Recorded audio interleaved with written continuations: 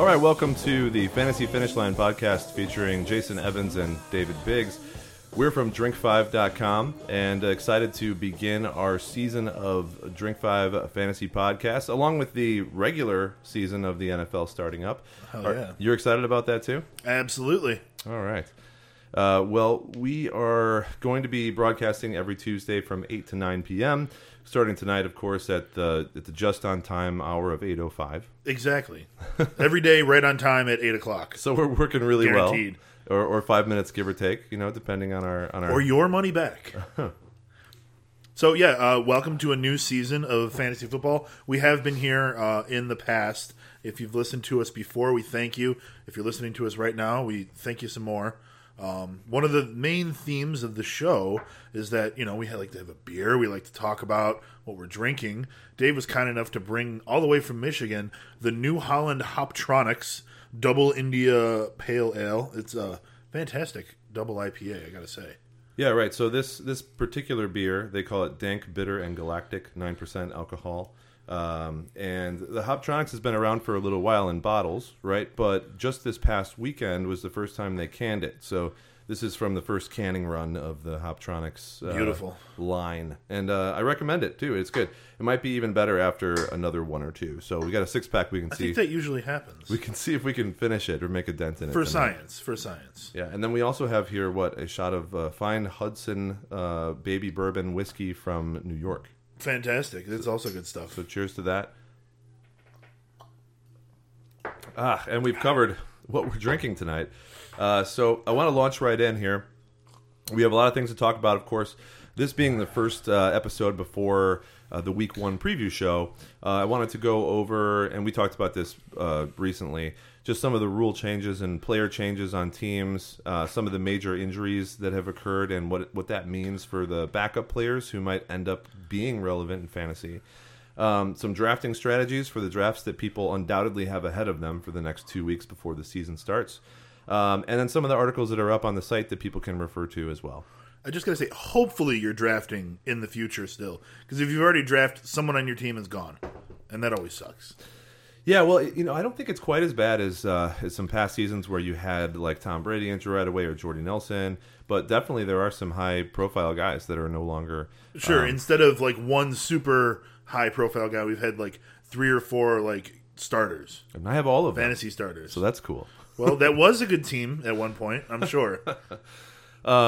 So let's talk about drafts that we've already done. Any trends that you've noticed in those drafts? I think Jason and I have probably already completed a total between us of 6 or 7 drafts. So any guys that you think are going a little bit too early right now or are kind of rising or falling, for example?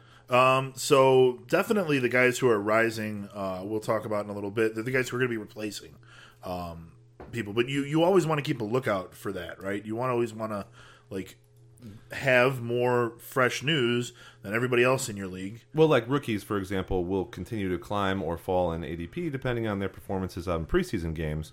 Even though some people don't put any stock in them, obviously that's where the coaches are getting a lot of feedback, by watching their players out there. Yeah. So let's see, guys that I do like. Or just trends in general, you mean? Uh-huh. So I think a lot of people are getting smarter about just drafting in general. I think nobody has like one set strategy that I've noticed. In most of my drafts, everyone seems to lean more towards a best available thing, which I think opens up some of the older strategies that people used to take. Right? I think that it kind of, if everyone is doing 2 running backs, then that's a terrible strategy for you to take. But if you're the only one doing that, I think that's the right strategy to do.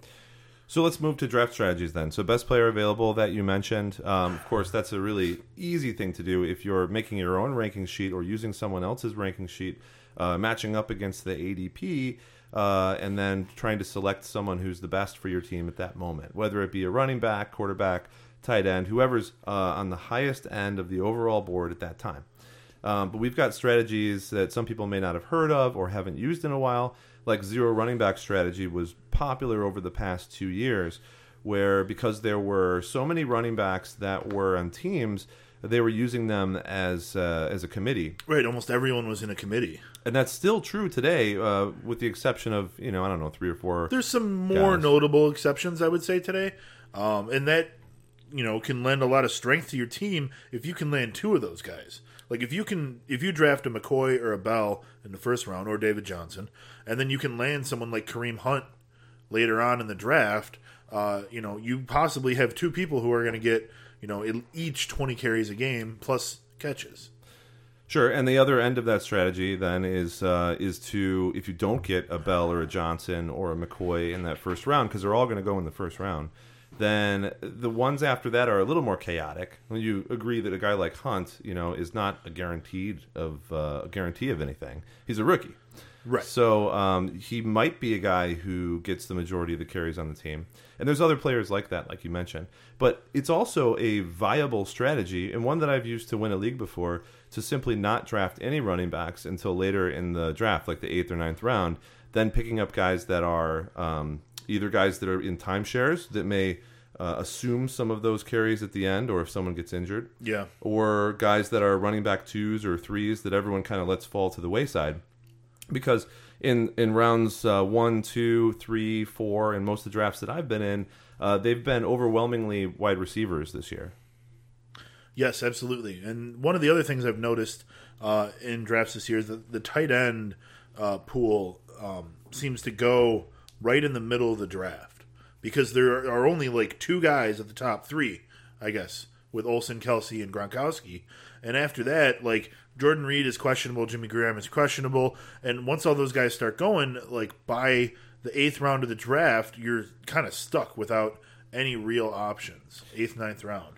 It's certainly, I agree with you, but it has been a long time since there've been tight ends that were viable after the top 5 or so. I mean, I don't know if there ever has been, right? That talent pool drops off right away, like you said. Sure, but I mean, you've got Tyler Eifert as the 6th ranked tight end right now. I think that you may not want to reach, but don't wait too long for tight ends. I made that mistake in a couple of drafts, and I wound up with like bottom of the pile garbage.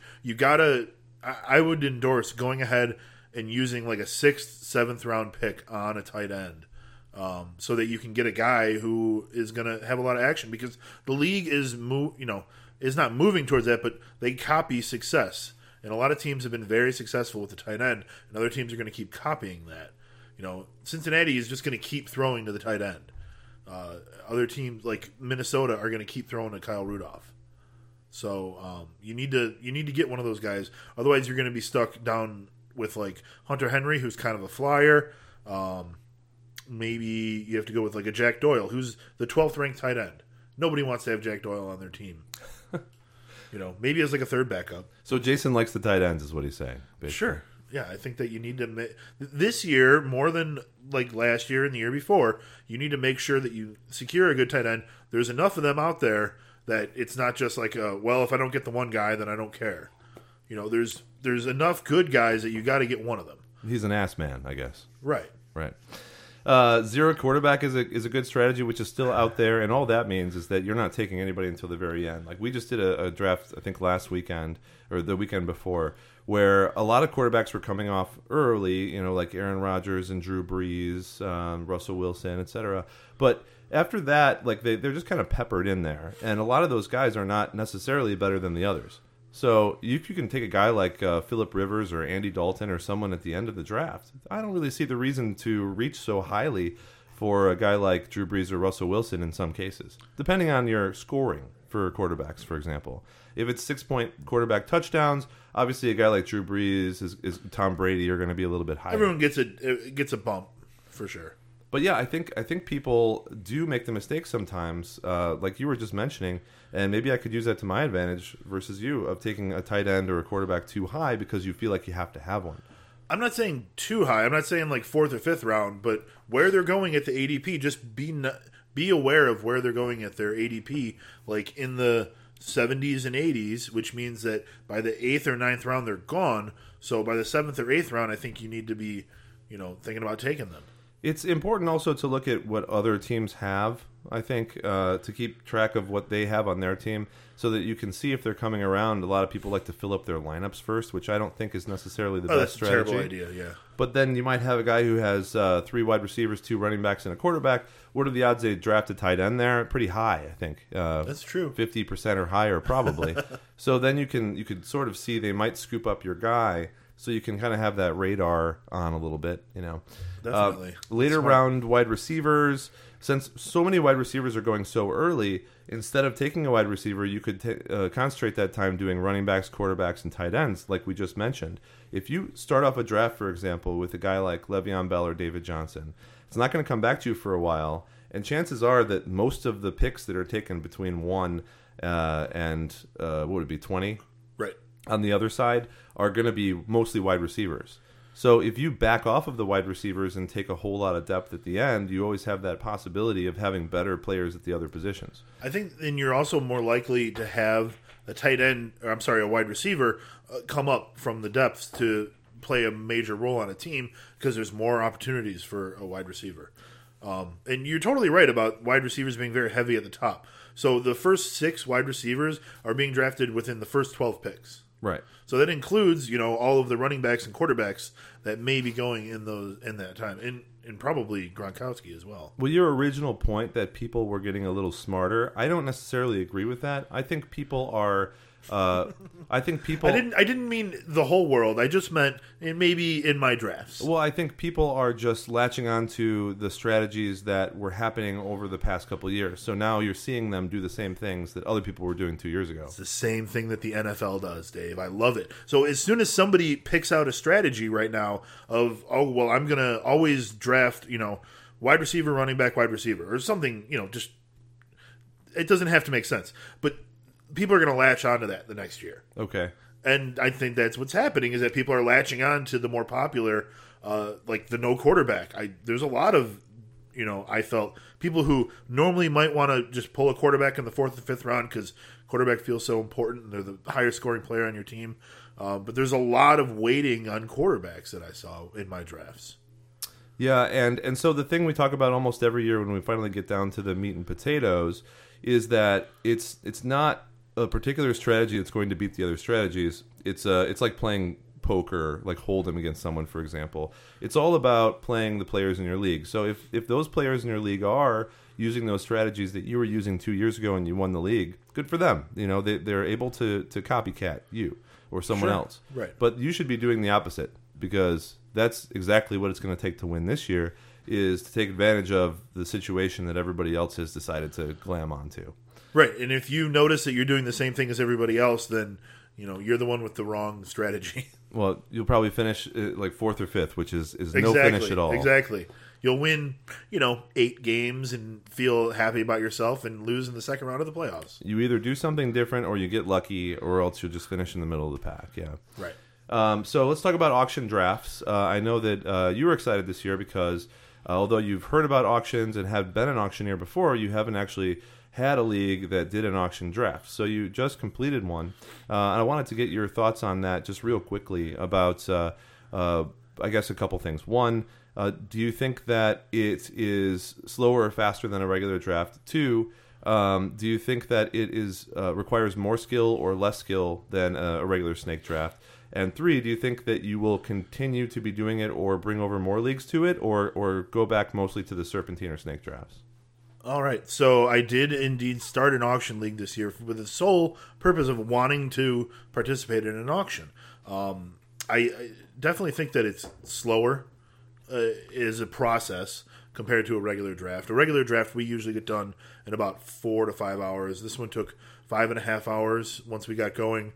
But everyone is way more involved. The participation level is nearly 100% on every single pick. Everyone is interested in what's going on. It isn't until people have their bankrolls down pretty far that they start ignoring what people are doing. Yeah, one of the knocks that I see on a regular snake draft is people just kind of fall out of attention. It's like playing a long board game where a turn around the table takes 15 minutes and you're like just looking at your phone playing Snake or something. It's why we have to implement rules like take a shot if you pick a player who's already taken. because though that entices people to pay attention. No, that's just fun.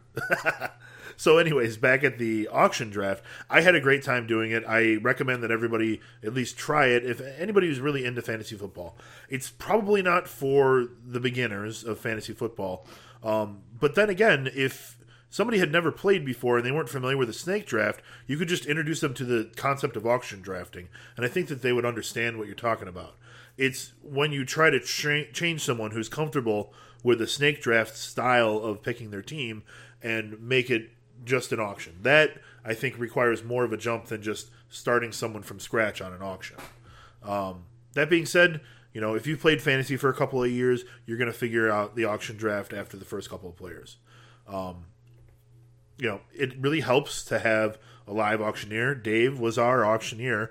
You did a great job, Dave. Thank you very much. It definitely is more skill-based because you can do a larger variety of strategies, right? I mean, things that are available to you in an auction draft are just never possibilities in a regular snake draft. In an auction draft, you can try and draft basically 3 really expensive players and just spend $1 on everybody else, which would be the equivalent of having like 3 first-round picks and 10 14th-round picks. Sure, yeah. So I've always thought that building a team like that could be very interesting because I, maybe think, right or wrong, that I have a good idea of the players that are coming up on the waiver wire or the players who are, lower in the draft who are going to have more of an impact than you think.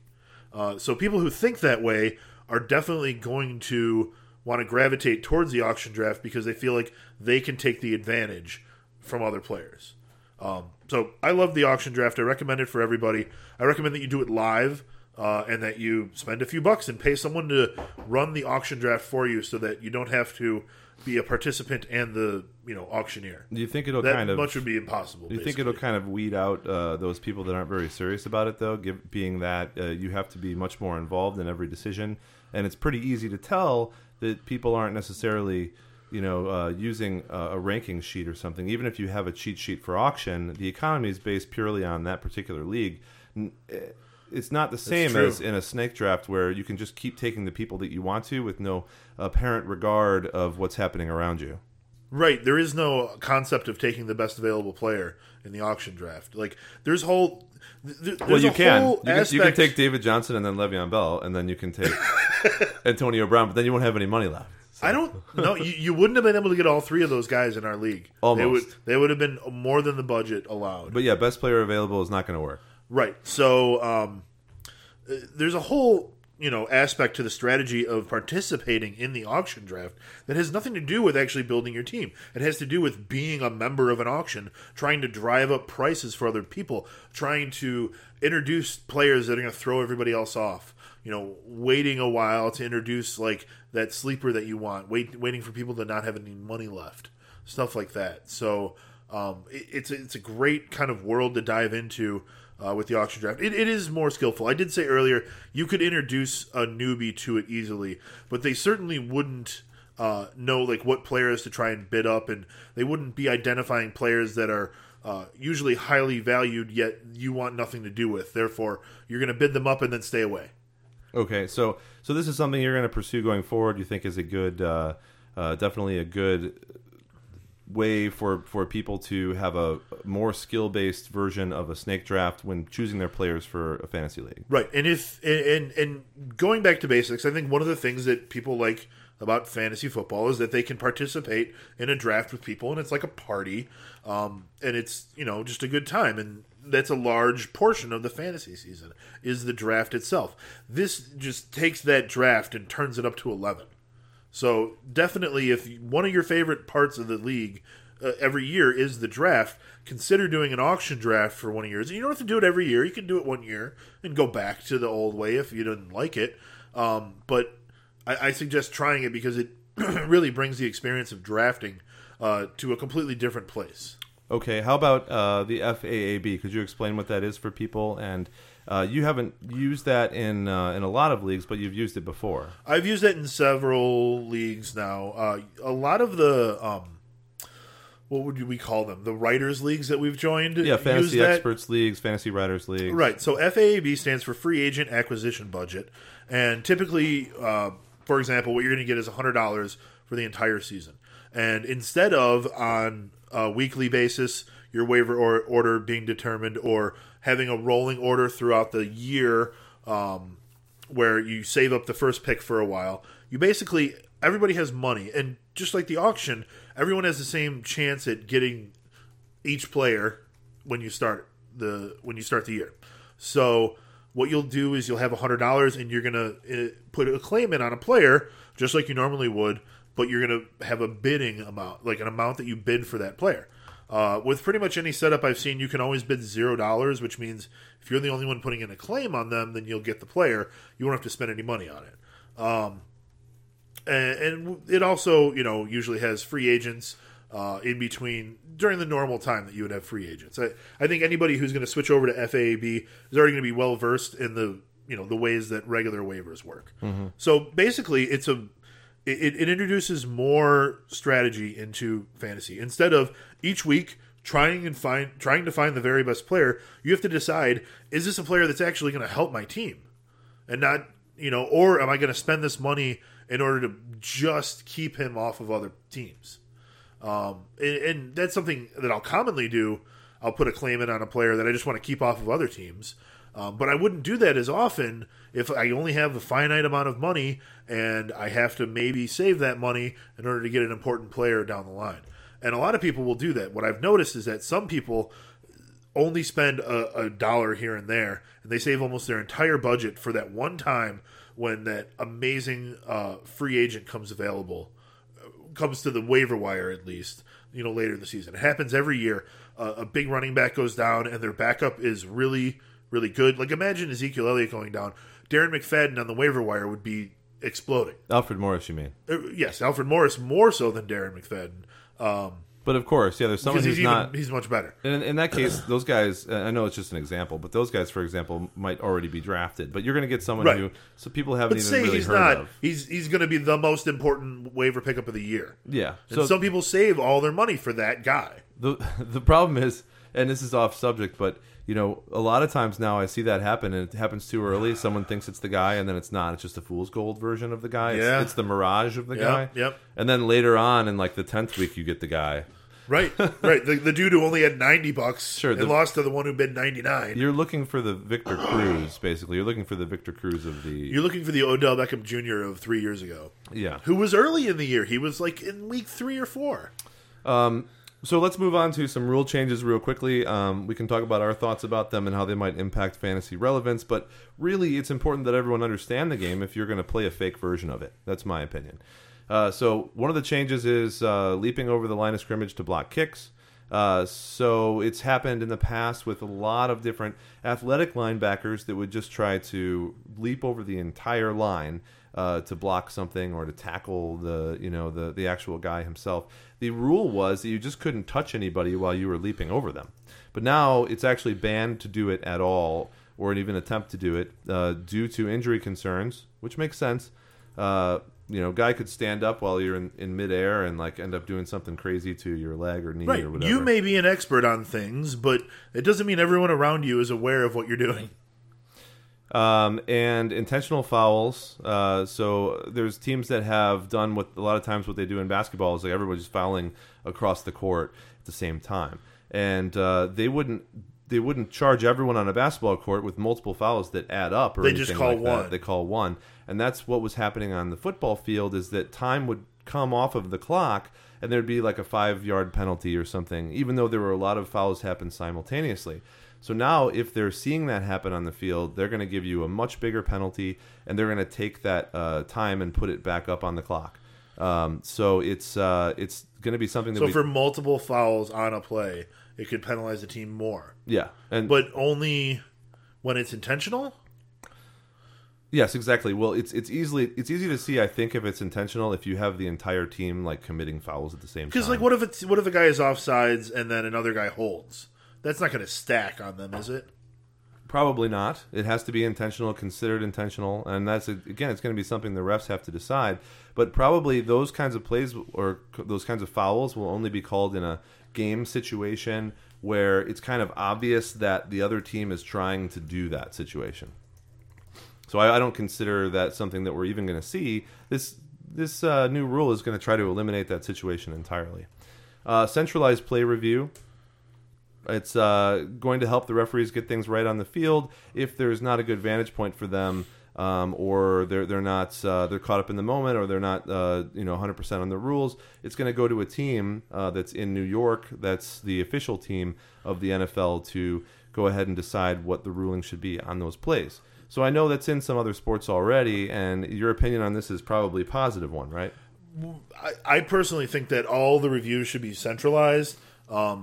One of the things they do in hockey is that all the reviews take place in Toronto, where they have a centralized room and a crew of people. So you have very consistent decisions. Well, I shouldn't say that. Real hockey fans are going to scream at me about offsides calls. But I feel like if you have the same guys reviewing all of the plays, you're going to have a consistent interpretation of the rules. And that's a good thing. If you have to leave it up to the people on the field to say, we don't have a good view of it, can you please tell us what happened? It's not going to happen very frequently, in my opinion, because it's the ref's job to have a good view of what happened. And they're not the kind of people who are going to say, I didn't do my job this time, can you do it for me? So I get the feeling that the centralized replay review will not occur very frequently. Not as much as I would like, anyways. Stronger penalty enforcement for egregious hits.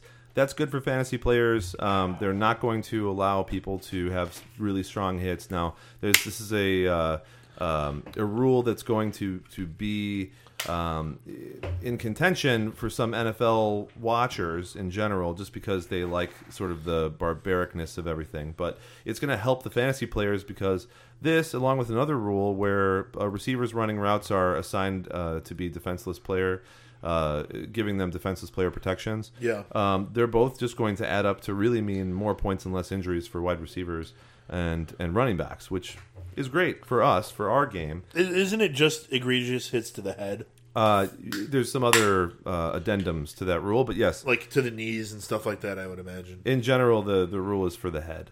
Okay. Overtime shortened to 10 minutes. I don't really think that'll have any impact on fantasy. I don't understand that. They shouldn't do that, in my opinion. I feel like they're really... there's been too many ties. They should not promote a rule that would result in more ties. They don't care about the ties. They're doing it because it's just more football. The idea, again, is player safety to cut down on the amount of time that they're out on the field. That's all. Okay. Well, I mean... At some point, if you're playing a whole game of the NFL football and then also playing 15-minute overtime period, it's just a lot. But I know. I don't understand. I don't know. Saying it's in the name of player safety, like, they're not wrong because they're playing less football, therefore there will be less injuries, fewer injuries. Excuse me, Davos. But are they just trying to get to a commercial quicker? Like, I don't really see the reason why the NFL made this rule. It's just another way that they can act on player safety without having to change the way that the game works. That's all. Changing the amount of time an overtime period takes is exactly changing the way the game works. I don't know. I don't want to get into it too much with you, but again, these arbitrary rules, as long as they're global across the whole NFL, is not going to change anything. Sure, and you're not going to know the motivations of the NFL owners for why they do it. No, those kinds of conversations. Maybe they're just like, we're not allowed to sell beer during that time anyways. Let's get these people out of our stadiums. Yeah, maybe. And those kinds of conversations are going to be happening in rooms that will never be able to be privy to those. So right. No longer penalizing most player and team celebrations, which is great. I actually really enjoy this. I look forward to seeing some cool celebrations. Are they going to be able to celebrate as a team? Yep. Like fucking line dance in the end zone? Well, I don't know about that. But yes, they will not call penalties. I bet you around Christmas we see a kick line, like the Rockettes, from like an offensive line. They'll probably tell them before the Christmas football games that they're going to even lower the restrictions even more just to get more people watching and talking. It really depends on how it goes. But they're going to be allowed to use props again. Use the football as a prop, but not as a weapon. And sexual or violence props are not allowed, Right. I just can't wait for Gerald McCoy to get fined for 3 pumps. Because he's going to do it. Based on what we've seen on Hard Knocks so far this year, he is obsessed with the fact that is still part of the rule. It sucks that you can't do the bow and arrow. I like the bow and arrow. So I understand you don't want to use like an axe or like a shotgun or something. You're not like shooting it at people. But I like the bow and arrow. But that's about it. Eliminating the first roster cut date and allowing 2 players to come back from IR instead of just one, given enough time left in the season. I think those are both good rules. So in general, this is one of the years that I've been most pleased with the rules that have come out, and you don't know how they're going to be actually what's the word? Implemented, enforced, or implemented. Enforced is probably the more accurate word. Yeah, so we'll see how they get enforced, but I'm looking forward to seeing some of these things happen in the game. Yeah, I've definitely there's going to be drinking games revolving around different celebrations by the end of the year. Sure. So player changes and team updates. Again, just quickly, I think the team that benefits the most from off-season moves is the Tennessee Titans. That's my opinion. There's a lot of them out there. I wrote down a couple of teams that we could go through, kind of just the offensive players that have been added. For the Titans, they added Eric Decker, who's a huge red zone threat, who has like one of the highest touchdown percentages on passes in the entire game ever. Yeah. And Corey Davis, who is an amazing standout rookie that's looking to start being someone who contributes from as soon as he can, get in there. They have the most injured potential, but both guys returned to practice today.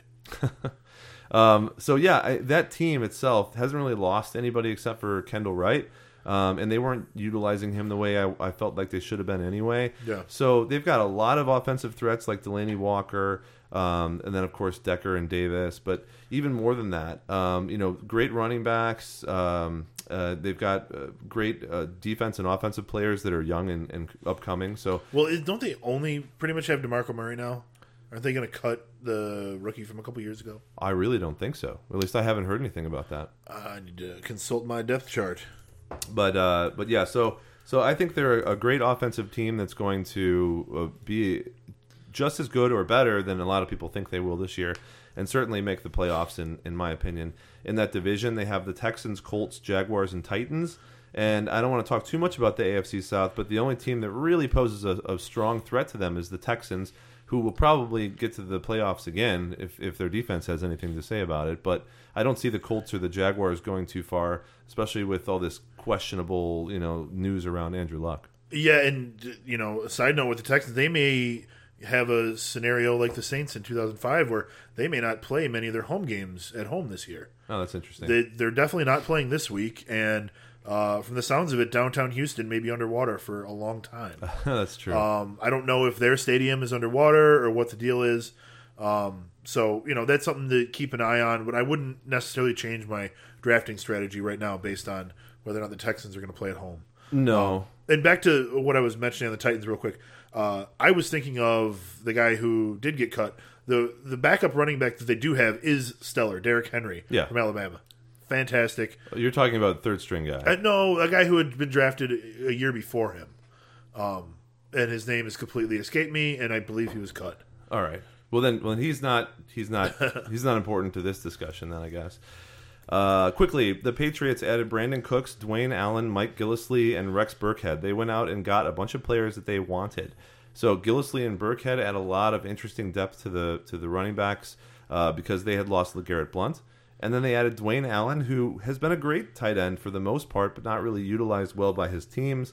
Running alongside Ron Gronkowski. With Edelman out now, you're probably going to see a lot of Cooks and Allen and some other people that you'll mention later.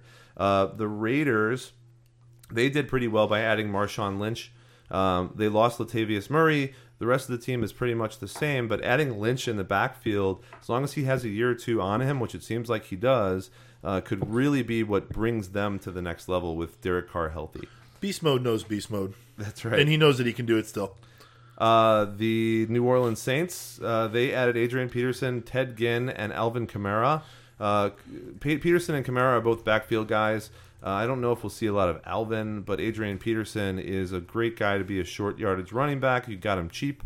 and he's going to be splitting time with Mark Ingram. So you don't want Mark Ingram and Peterson to be running against you. That's a ridiculous tandem of guys that you do not want. It's a backfield tantrum. You do not want to be playing against them. So I think they did a nice job as well. I wanted to touch on the Giants, who added Brandon Marshall and Evan Engram. Evan Engram is looked at as one of those tight ends that could be really amazing in a couple years. In preseason games, I've already seen them throw the ball to him a ton. He's targeted a lot. They've already have Shepard and Odell Beckham Jr. Adding Brandon Marshall, it doesn't even matter that they don't have a great running back tandem right now, because all those 3 wide receivers spreading the field, it's going to be hard for anyone to defend against. Eli can get the ball to anybody. I mean, he's a freaking Manning. He knows how to play quarterback. He is a Manning, and he has a couple years left, so we should have a couple years of good fantasy production from the Giants. The Eagles added Alshon Jeffrey and Torrey Smith and LeGarrette Blount. There were some whispers about Blount not doing well in the backfield, but I think a lot of that amounts to nothing. It's going to end up being Blount and Smallwood in the backfield. But the real big deal is trading Jordan Matthews and having Alshon Jeffrey and Torrey Smith come in. So Carson Wentz is one of those guys that I have kind of pegged as a sleeper this year, with a lot of big targets, a different kind of offense that's settling in. They could be an interesting team. Yeah, I like the Eagles, definitely. They had a strong start last year and really struggled. I think that a lot of that had to do with having a rookie quarterback. A lot of people figured him out, but he's going to be better this year. As rookies progress, they're going to get better. He was a first or second overall pick, so I expect good things from Carson Wentz. Yep, I agree. Los Angeles Rams, so first year in L.A., and they added 2 wide receivers from Buffalo, Sammy Watkins and Robert Woods. Now that Buffalo was clearing house, and they had a one-day sale. They played in L.A. last year. A different team is experiencing their first team in L.A. Oh, the Chargers, yeah. Second year L.A. team, right? The LAC. They're the incumbent L.A. team. That's a good point. So veteran L.A. team. Grabbing a guy like Sammy Watkins for the cheap price that they got him for, especially considering what Watkins is, which is a huge top 5 WR1 possibility, with a new quarterback with Jared Goff, who had nobody to throw the ball to before. So now he can finally throw the ball to a guy who's going to be there, going to be huge, going to be able to grab up and get it. Even if Goff throws the ball incorrectly, if Watkins is healthy, he can catch the ball in any circumstance. He's definitely a go-up-and-get-it guy. So Watkins and Todd Gurley, which are both really high picks in the draft over the past couple of years, if the new offensive coordinator and coach of the Rams are able to do what they want to do, which is make this a fast-paced offensive team, instead of what it was before, which is just a team that was resting on the laurels of their defense, right, then they should be able to win some games. And I'm talking about for your fantasy team, not in the NFL, because I don't know if they're going to be a good NFL team, but I do know that they will put up some points in your fantasy team. They will, and if they're not a good NFL team, then they get garbage time. They can put up even more points. Right. So you've got a young quarterback, you've got a stellar wide receiver. Out of all the shuffling around that Buffalo and Philly and the Rams did, I think the Rams are the clear winner here, because they're the ones who wound up with Sammy Watkins when they had no real WR1 to begin with. Yeah, and I don't think they were necessarily going for him. It was more like Buffalo was just sending out feelers, and they were like, okay, fine, Sammy Watkins, that sounds right. Great. Every once in a while, someone's like, hey, would you like this player for that player? And they say yes instantly, and you go, oh, damn, that was a bad offer on my part. That's right. Lastly, and possibly least, is the Baltimore Ravens. And it's not just because I'm a Steelers fan. There's questions around Andrew Luck and Joe Flacco as far as their health. People are assuring us that Joe Flacco will be out there and playing. I'm not so certain about Andrew Luck. I've heard things about him not being out there for at least a month. But adding Danny Woodhead and Jeremy Maclin, those are 2 veteran guys that are really good. And especially on a team like that, that's what they need, is a veteran wide receiver who can still stretch the field, and a running back who's able to get those short passes out of the flats, or when the quarterback's having trouble, especially if Flacco is not available for a while, or even if he is, you're going to see a lot of Woodhead getting those passes in the backfield. Especially because Kenneth Dixon, who they were counting on to be their number 1 running back, is unfortunately on the injured reserve. I forget what his exact injury was, but he's out for the season. So those are the teams I think added the most in the offseason. There's a couple of other contenders, but out of all those, I think the Titans and probably the Rams, as you mentioned, have gotten the most out of those situations. Sure, and the Cardinals and the Seahawks are obviously the sort of the bell cows of the division. Yeah, but it'd be interesting to see one year someone other than them win the division. Absolutely. So not this year, but eventually. Let's talk a minute about some of those major injuries and just a couple that you can point out, and maybe who their replacements could be and where you should draft them, or if they're rising or falling, kind of. Sure. So a couple of the big injuries, and really these are all injuries that happened this weekend, was Julian Edelman and then Spencer Ware on Friday night. They both went down with knee injuries, and they're out for the season. Well, Edelman's out for the season. Where I don't think they've decided yet if he's going to be out like a pup style, come back halfway through, or IR and probably be done for the whole year.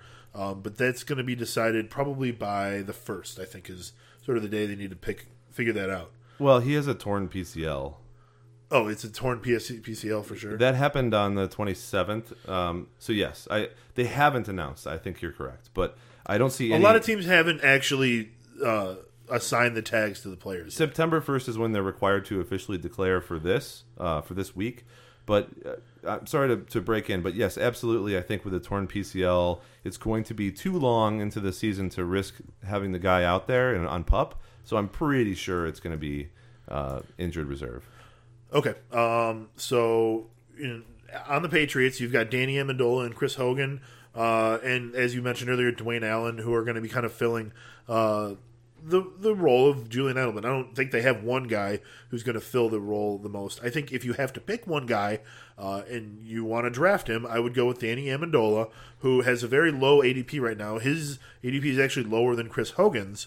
Amendola is a WR64, which means he's being drafted at the very end of drafts as bench depth. But one of the things that Tom Brady said is that he trusts Amendola, and when he was first asked about like who's going to fill the role, right when Edelman went down, Brady immediately started talking about Amendola. So clearly, there's already a rapport there. Anybody with a rapport with Tom frickin' Brady is fantasy relevant. Like Amendola's been over to his house to watch movies with him and his.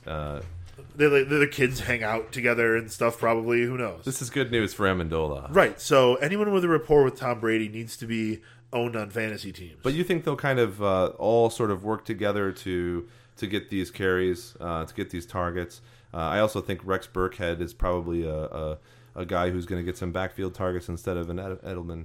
I don't know if you saw him play in the last preseason game, but he did really well and had great rapport with Brady. But it's really tough to say, right, on the Patriots? Exactly. More than almost any other team, I think that the Patriots are the one where you're going to pick it, and Bill Belichick is going to see that you picked it, and you're counting on it, and he's going to go somewhere else. So who else slipped and fell? So we have Cameron Meredith on the Bears, who went down with a gruesome knee injury. They had to put him on the cart and put an air cast around his leg. So you've got a trio of guys who I kind of eyed out for this. Kevin White, Kendall Wright, and Victor Cruz. I should have not put them in order. In that order. It's one of those plays where Fox purposely didn't air the replay because they thought it was too gruesome to. They replay. said that. Yeah, I remember them saying that. They were like, "Oh, we're not going to look at this one again." And I saw it live, and when you see it live, it's never that bad, thankfully, because I'll cringe at that stuff. I don't look at the replays. I don't watch surgery when it's on TV. So, anyways, the guy here who may fill the role more for the Bears is Kevin White, but I'm not sold on him. I think the guy that you may want on your team of those three is Kendall Wright, a favorite of Dave's, who is not even ranked right now in the ADP list on Fantasy Pros. So he's available on your waiver wire, most likely. He's available at the very end of drafts. The way he looked in the third preseason game, both quarterbacks seemed to like throwing to him. Both Glennon and Trubisky, who is clearly a distant third still. So I saw a game in Nashville last year, a Thursday night game. It was the Titans versus the Jaguars. And Kendall Wright was great, and I was watching him all season. I picked him up in various leagues, PPR leagues, etc. And even though people seem to always put him under... what do you call it? The just sort of not being observed on a day-to-day basis as far as fantasy relevance. Right. he is a PPR guy, so he's going to be a possession guy that gets like 4 or 5 passes per game. Maybe he'll get a little slant route for a touchdown. That's what happened when I was in Nashville and saw that game. But I think that his rapport with both the quarterbacks, according to Bears team news, is going to propel him to be the number 2 guy. Because I've seen Marcus Wheaton, I've seen Victor Cruz, Right. and where they are right now with their health, etc. I don't really see either of those guys making it to a number 2 position and proving consistently that they can play on that level. And Kevin White, I don't believe in either, but he has to be the number 1 because they have no one else. Exactly. And, Victor Cruz is, I don't want to say he's too old, but he just, I don't see him as being the guy who's going to step up and be the number 1. No, he had that talent once, but that's not the same player. He lost 3 steps instead of 1 step, which is the issue. That's really hard. It was nice to see that he took could 3 still, steps back, and he's taken a half salsa forward. It was nice to see that he could still salsa in the end zone, though. He did score a touchdown for the Bears, I think, in week 1 of the preseason, which is great. But that might be his highlight reel, unfortunately, for the end of his career. Oh, boy. I do recommend grabbing Kevin White. Kendall, man, I'm going to screw this up all year. Kendall Wright on your team, because, like you said, he's going to be a huge PPR guy. Even if he's considered the WR2, I think he's going to play out of the slot mostly. He'll probably be the best receiver on the Bears, so sorry, Bears fans. Yeah, the Bears, yeah. Kevin White is the worst WR1 in the entire league. Things looked well going through the 3rd preseason game. They were playing the Titans, who are a good team. The offense was doing well. I know you mentioned Jordan Howard was running the ball. They were throwing the ball well. Right, I was out of town, and Jason was like... He's like, you know what? It's amazing. I'm watching a Bears game, and everything's going well, and I'm happy to watch it. And right, then, I was being entertained by the Bears. Cameron Meredith snapped his leg in half. Right, and, it was all over after that. So and now they're saying Trubisky's the 3rd string quarterback, which John Fox is just this old guy in a cave, like, muttering to himself. Yeah, he just wants Mitch Trubisky to get off his lawn, I think. So get off my lawn! The last guy that had a major injury this weekend was Spencer Ware. We did talk about him a bit already in the show, but I just want to mention again, Kareem Hunt is, according to Andy Reid, going to be the featured back. So that is huge praise. Like, most of the time, guys, especially rookies getting put in, we'll put him in a timeshare, we'll ease him in. We have an injury, you're going to be the featured back now, buddy. Do you think we should change the name of our show to According to Andy Reid? According to Andy Reid. Can we get someone to draw him like a walrus? Absolutely. Or is that too cliche? But no, I think Hunt is like you said, he's inserted. No, this is perfect. According to, quote, Andy Reid, and we get that dude who dresses like Andy Reid at all the games. Well, Hunt is going to be the guy who is that guy, like that Victor Cruz, that Odell Beckham Jr., before the season even begins. So those of you who were lucky enough to have him available in your league on the wire, and you could just pick him up, fantastic work. Convincing your commissioner to have a draft so early, and paying just attention, so you can snipe those players, and paying attention while everyone else was watching Game of Thrones. Oh, Sunday. If a player went down during the Sunday game, you would be the only one who knew. Someone in the chat room said Andy lost 60 pounds. I will believe that when I see it. I have not seen it yet. He always reminds me of the Through the Looking Glass. There's one of those poems by Lewis Carroll, the Walrus, I think is the name of it, and he always reminds me of the Walrus guy. I don't know if you guys have seen that. Maybe it's a little too crazy. Well, I now just think of him as the caricature that they use on the Draw Play. Shout out to them, by the way. The Draw Play is a fantastic website. I think it's thedrawplay.com, and every week or so, sometimes even more, depending on 3 times a week. Well, they do. I think it's Tuesday, Thursday, Saturday. This guy knows there's a new comic. Fantastic. Oh, I go to this site multiple times a week. The Draw Play is a web comic about football and fantasy football, and he's funny, and they're insightful, and it's great. Yeah, you should check it out. David Rapocchio. So, like right now, for example, he has a comic about the real reason why Julian Edelman went down. And it's pretty funny. So yeah, thedrawplay.com, check it out. He's a cool guy. Those comics are great. Anything else on those guys or any other injuries you want to touch on before we move on? Sorry, I just read the comic. It's pretty funny. I don't think that there were any more huge injuries. One of the things that I'm interested in seeing is the whole Teddy Bridgewater returning. possibly. Returning means that he'll be the backup quarterback. Right. I'm surprised he can even play. I thought it was going to be like a 2-year injury. I think what they've been saying is that it's sometime during the year he could return to the team. Okay. Because that's also, they were comparing Cameron Meredith's injury to Teddy Bridgewater's injury. Yeah. In terms of just like severity. Well, in fact, so that's one of the things. Today is a cut down day for our Dynasty League, for example. And what I might do is just cut Cameron Meredith entirely because they were saying that this could be something that bleeds into 2018. I've had guys before that you just sit on for a while, and there's only so warm. They only get so warm. They never get hot. Yeah. So sometimes you just got to get up off the pot, I guess, and move on from a player. So I'll be flipping a coin about that later. Okay, Dave. So you're a huge Steelers fan. You have much experience with what I'm about to ask you. I want to know what you think is going to happen with Ezekiel Elliott because he's suspended to start the season, and you know that the Steelers know a lot about their running backs being suspended to start the season. So how do you want to treat that when you're drafting? Yeah, well, you're not wrong, except that the suspension of the running backs to start the season, like Le'Veon Bell, is not domestic abuse. I didn't say it's for the same reason. No, but I'm just making a running backs are suspended joke. I just think that it's not deeper than that. I just think that perhaps that has an additional, like a little bit more to it.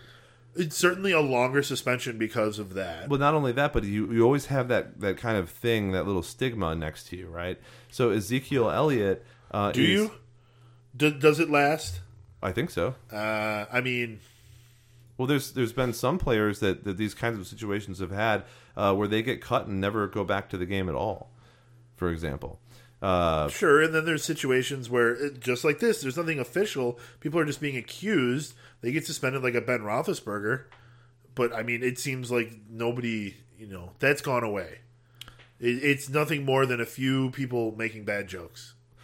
Hopefully, I think so. But, Ben at least went to court and got things expunged and taken care of, etc. Anyway, but without getting into too much drama over any of this, to your point, what will probably happen is I don't think that because of the domestic abuse charges that they'll push this. I think they'll take care of it now. I think he'll lose his appeal. I think he'll get his 6-game suspension because the NFL is trying to look more strict and more on target than they have in the past. So it's better, actually, in my opinion, than say if he got an appeal and he ended up going out in the last 8 games and 6 games. Right, yeah, that would be worse for your team. It would be devastating for the team. If you pick up Ezekiel Elliott at a discount right now, as with a coupon, like a 20% off, it's way better to have him towards the end of the season when you've already done your work to get you into the playoffs. Imagine yourself as a 7-6 team that ekes their way into the playoffs, but then has Ezekiel Elliott on the roster. Exactly. And he's only played for like 5 weeks, and he's just getting started. What's interesting is I think Alfred Morris, and I saw the game last week, I think Alfred Morris is like chomping at the bit. I hate to compare him to a horse, but people do. It happens. Because he's a large man. He's been moving around and catching passes and stuff, and it's amazing.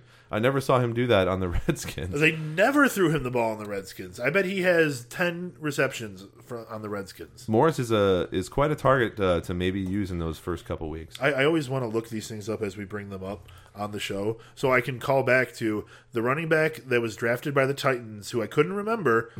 You want to take a stab at it? I don't remember. It was Bishop Sankey. Oh, Sankey. Bishop Sankey. Was it 2015 or 2014? It was 2015, yeah. You're right. There was a lot about him and then nothing. Right? In his career in Washington, he had 47 catches in 4 years. Not good. So the preseason rankings are up and they're being updated. They are on drink5.com. They're on fantasypros.com. You guys can use them. Feel free to. We're going to have rankings throughout the week, and I also encourage you to use Fantasy Pros as a resource.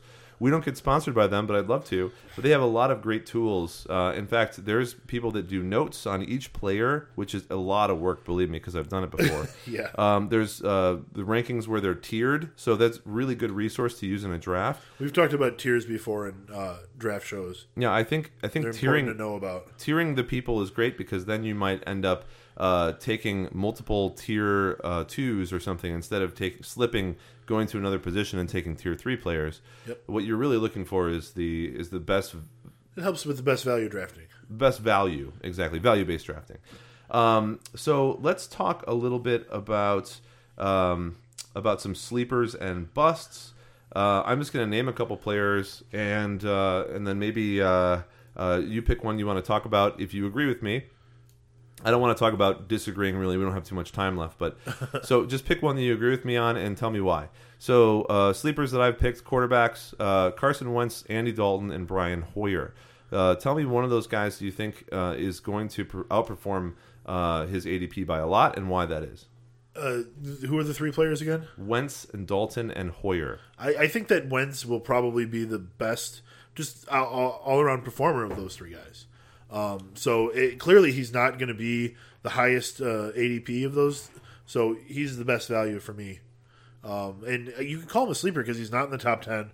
He's not probably being drafted. True. I like Dalton too because they did just pick up Joe Mixon, who will end up being their running back. They have AJ Green, who everyone sleeps on anyway, even though he's in the first round. He's way too close to the end of it. And they also have Tyler Eifert. And John Ross, who they just drafted this year. So I think their offense will be better than expected. And AJ Green is going to he might even end up being a top 3 or 4 wide receiver, but he is always a top 5 talent in the NFL unless injuries or something occur. Sleepers, running back, Kareem Hunt, Jamal Charles, and Marlon Mack. Jamal Charles, really? Did you see his performance this past week? I know that he really kind of looked like Jamal Charles. He did, and that's scary because I know Jamal Charles can score 4 touchdowns in a game. Because they also have C.J. Anderson, who's also playing well because he has Jamal Charles breathing down his neck. So I don't know that I would endorse Jamal Charles. Obviously, the guy who I like out of that group is Kareem Hunt because I feel like that's the best guarantee for lots of work. Yeah, I wrote this a bit ago, so I can't really consider him to be a sleeper anymore. Sure. So I agree. I also like Marlon Mack. He's on the Indianapolis Colts. For those of you who don't know who he is, he's a rookie this year. And we always say, the demise of Frank Gore is nigh. It's coming. But for real this time, you guys. Well, here's what I think. Robert Turbin is injured and hasn't been playing that great anyway after he left Seattle. Frank Gore is someone who's going to take a lot of damage without Andrew Luck there. So I think that we're going to see Frank Gore get injured or something this year, and Marlon Mack could be one of those guys that steps up and performs well. So we'll see. But I agree with you. If Kareem Hunt's on the list, he wins. Yeah. Wide receivers, Chris Hogan, Kendall Wright, and Sterling Shepard. Who was the first one? Chris Hogan. Chris Hogan. Oh, boy. I mean, I got to go with, especially in a PPR league, Kendall Wright here. I think that Chris Hogan is going to get 3 to 4 catches per game. And he might score 5 or 6 touchdowns this year. And that's not what you're looking for even out of the WR3. That's not enough consistency. Meanwhile, you're going to get Kendall Wright getting 5, 6 catches a game, and he's going to have 70, 80 yards a game. So in a PPR, you're starting him every week. And, he'll find the end zone. He's the guy they go to. They throw to him on third down. He's going to also get red zone targets because they got nobody else. I really appreciate. They got Zach Miller. I really appreciate your sort of your view here on Kendall Wright and the Chicago Bears. I think you might be becoming a fan again. I mean, I'm a fan of good football. Well, I'm always going to take Chris Hogan in that situation just because Tom Brady is a better quarterback than the other guys. Than the ridiculous situation the Bears are currently involved in. That's very true. You need to get the ball to you. And I like Sterling Shepard for the record, but Sterling Shepard's being good. He's a distant third right now. That's dependent on the fact that either Marshall or Beckham get injured or something. Basically, yeah. And so I don't think they will. I don't like taking flyers based on injuries. Yeah, so I think Hogan and Wright. Wright is certainly more easily draftable at the current ADPs. So tight end, we have Julius Thomas and Dwayne Allen. I am going to have to go with Julius Thomas. I just think that Jay Cutler, the only other thing he needs is a tight end. I agree. So Julius Thomas was very talented when he was in Denver, and he had a good quarterback.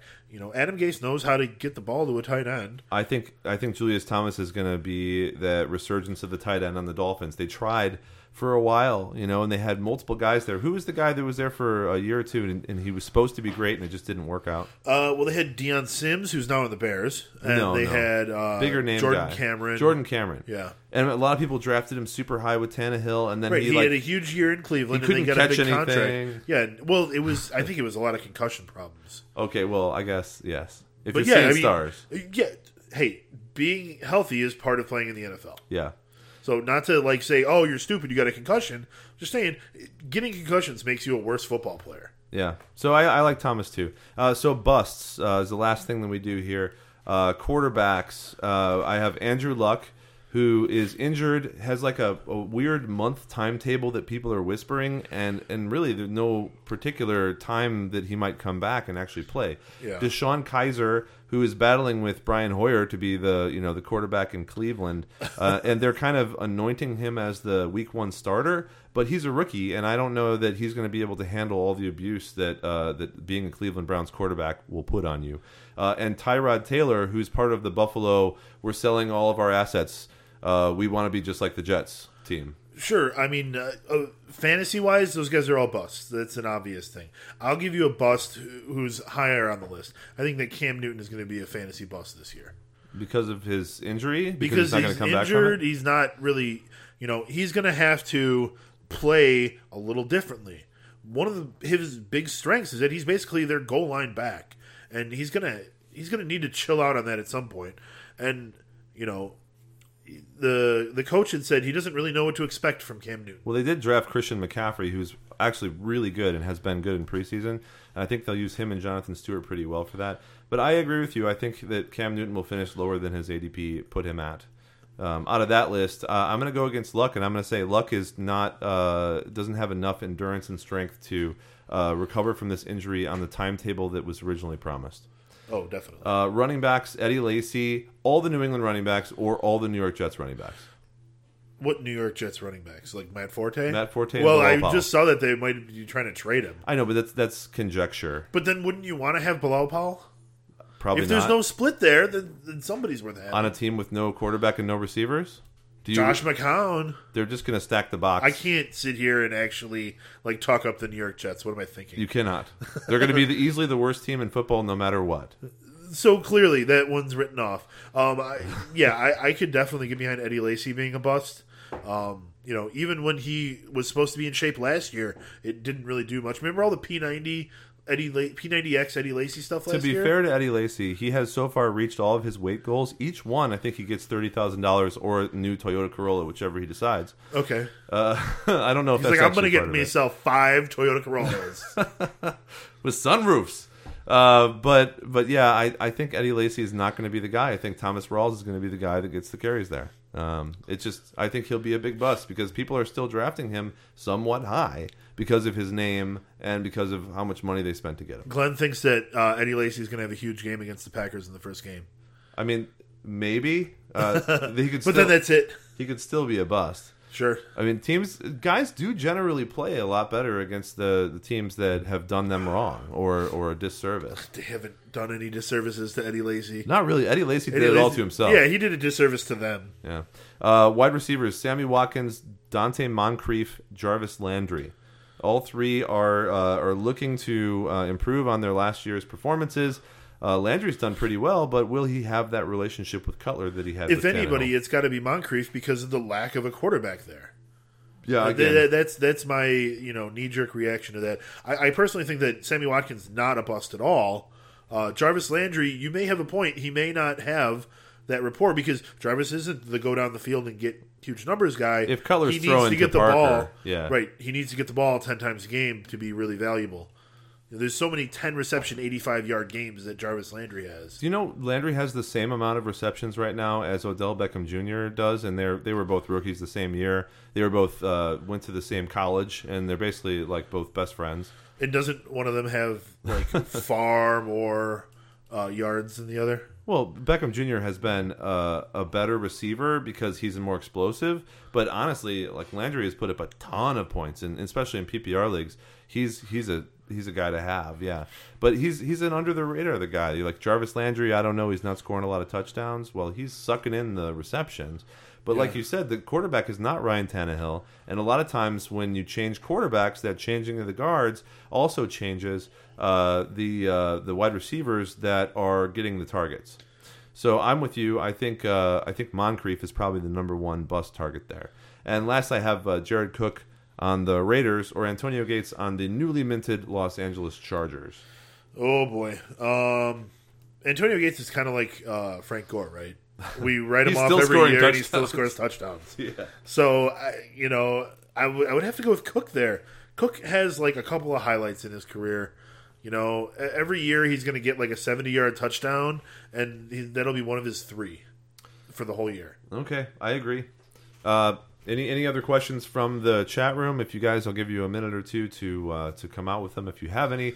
I know we have some drafts upcoming this coming weekend, and then I actually have a draft on Wednesday, on Thursday of next week. Which is going to be during the first football game, which is really awkward.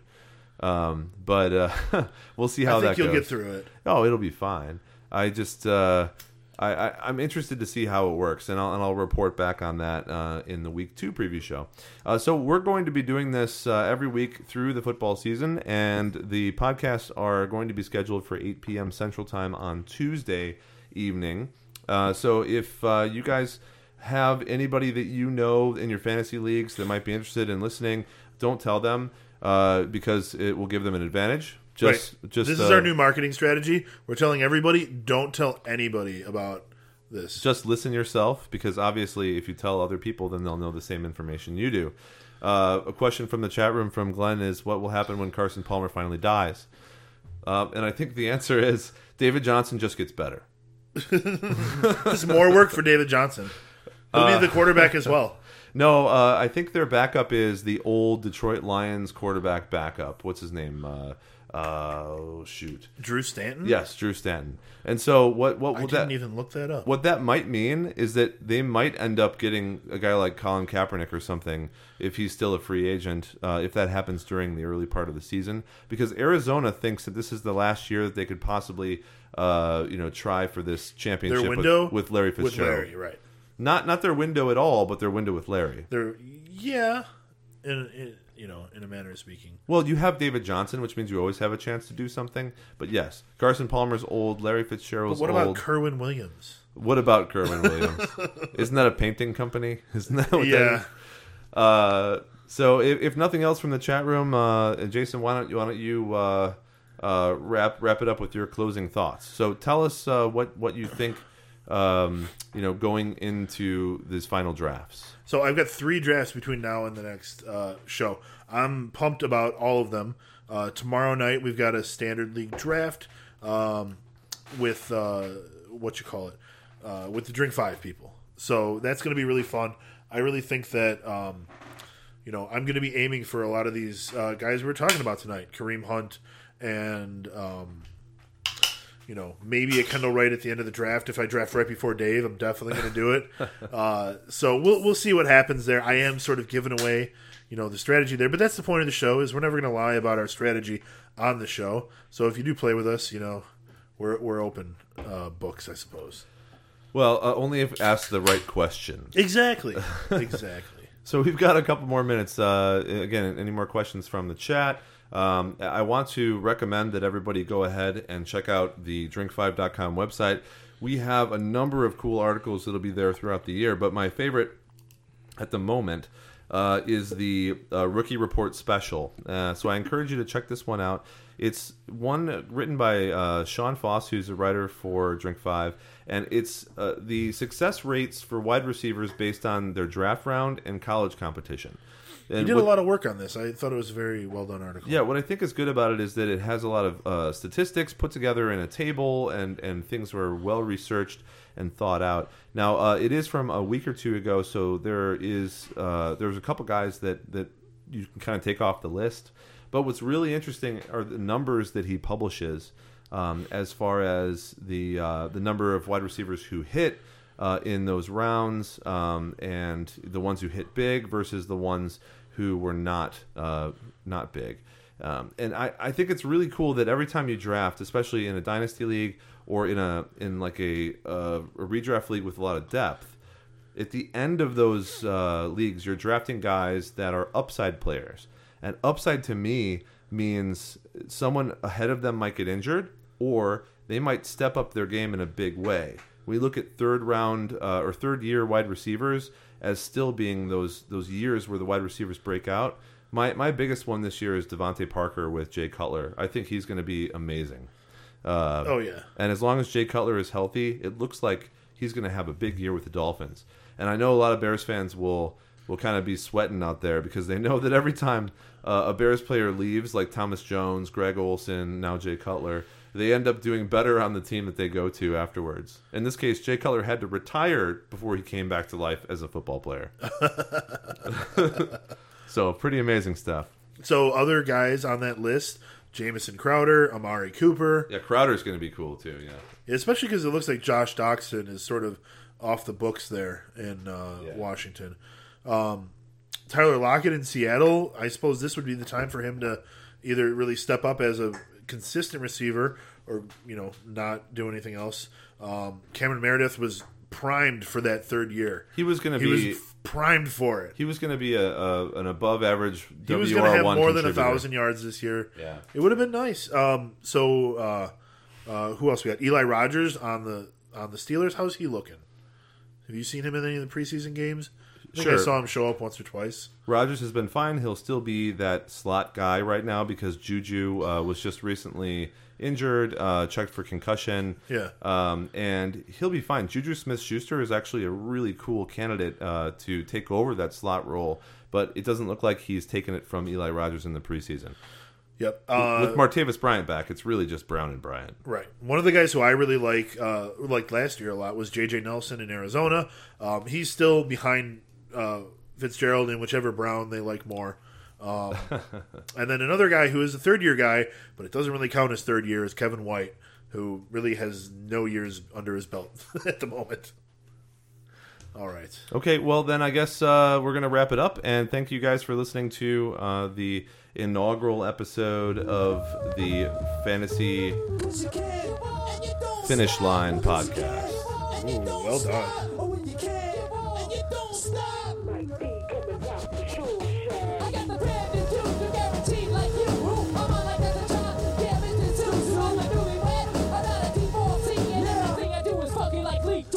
Well, it's a taking on the bell of 1, 2, 3. If you want to do the round, then come see me. I got the savoir-faire with the unique rhyming. I keep it on and on. It's never been your time. Strictly handheld is the style it goes.